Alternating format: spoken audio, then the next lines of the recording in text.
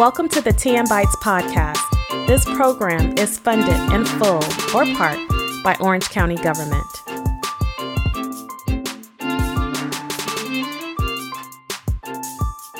We are so excited to have Chief Information Officer Navlet Mattis from Orlando Health with us today. Navlet, welcome to the show. Thanks for having me. So let's go ahead and talk a little bit about your journey. Tell me a little bit about where you started, being from Jamaica, and the impact that has had on your upbringing and your life. And then we're going to dive right into how you got started in IT.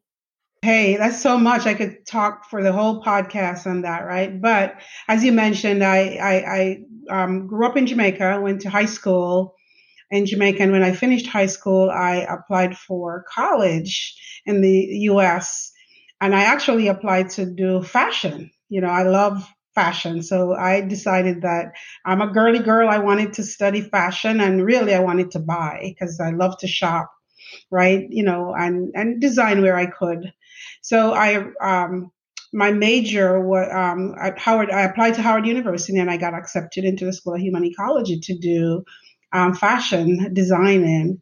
And I came to the States, and I was a girl from Jamaica. And it's not just that I'm from Jamaica. I was not even like a city Jamaican girl. I'm a country Jamaican girl, right?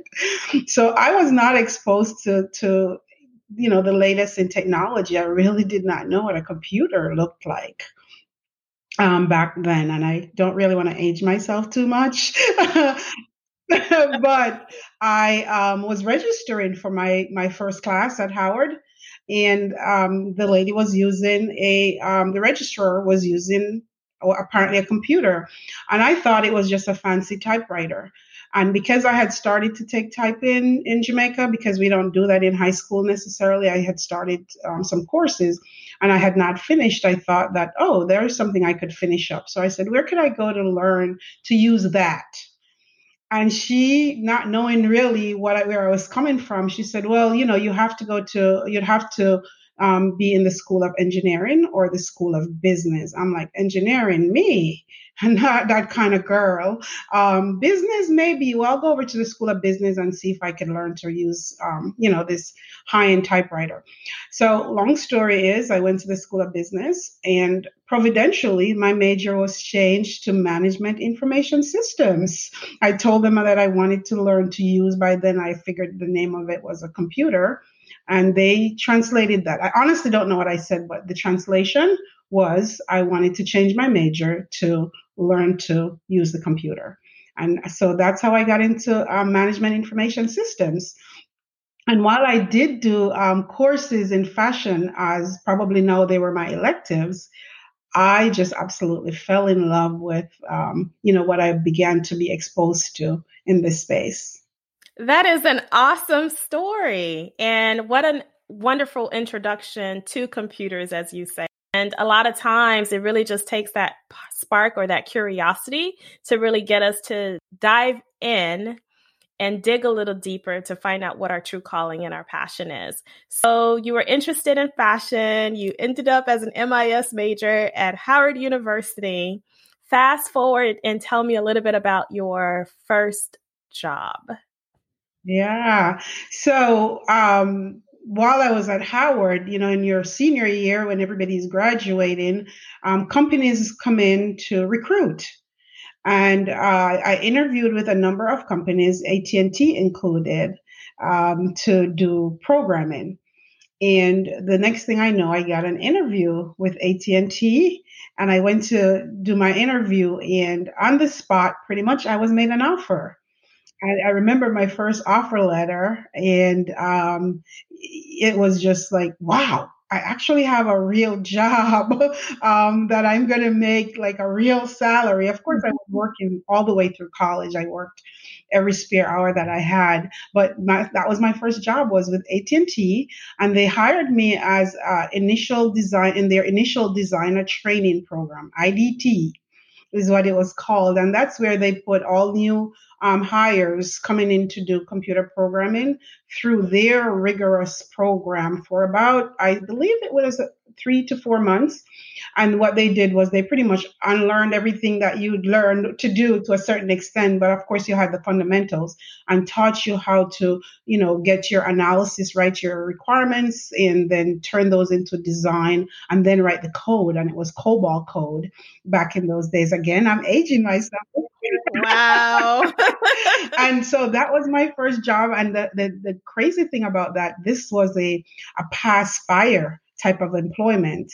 So I had to go through the rigor of that course, and I had to pass the various tests to where then we would be qualified to go on the floor, as they call it, to become a coder. I mean, what we're calling coder girl now, right? So we had to go through all of that, and at each stage that we passed that test, we got a bump in raise. So that was another motivation, and that's how I got started writing COBOL code for billing systems in AT&T. So like your phone bills that you get now, I mainly did billing systems for companies, not for individuals. My first project was called Cobra, so we did billing systems for that. So that's how I got started, really, as a coder girl.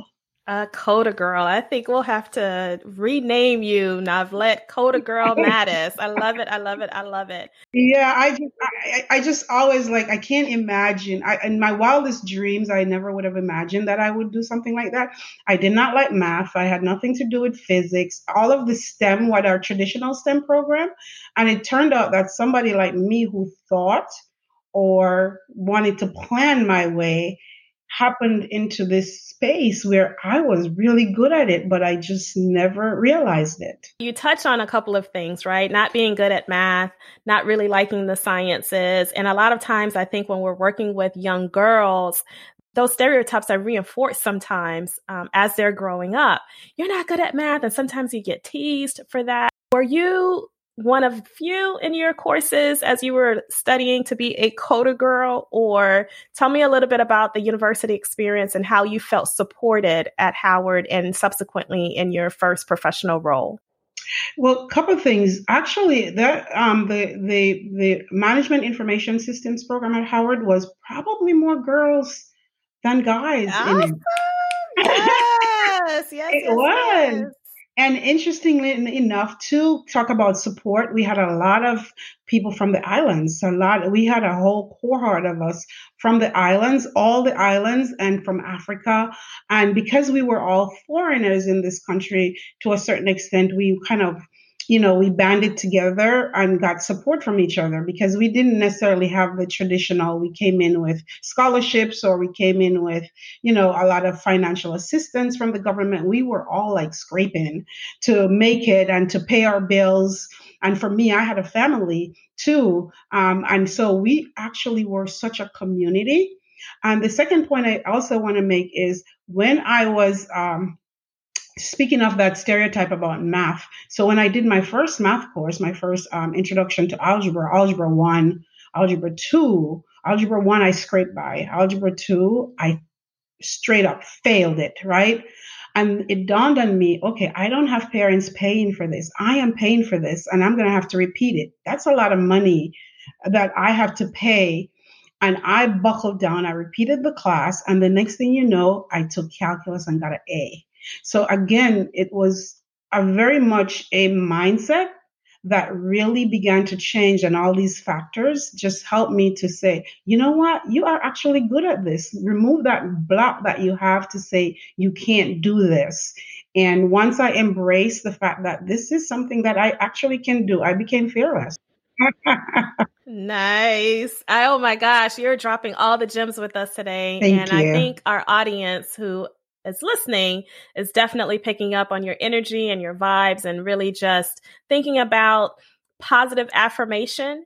And sometimes it's okay to fail, but when you do fail, get back up and continue and forge forward, I should say, and continue to practice. So one of the things that we reinforce in our Tech Sassy Girls program is the idea of it's okay to fail.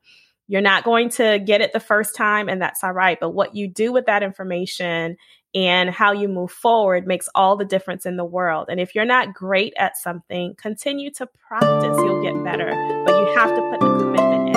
Absolutely. Love that story. Love that story. Love that story.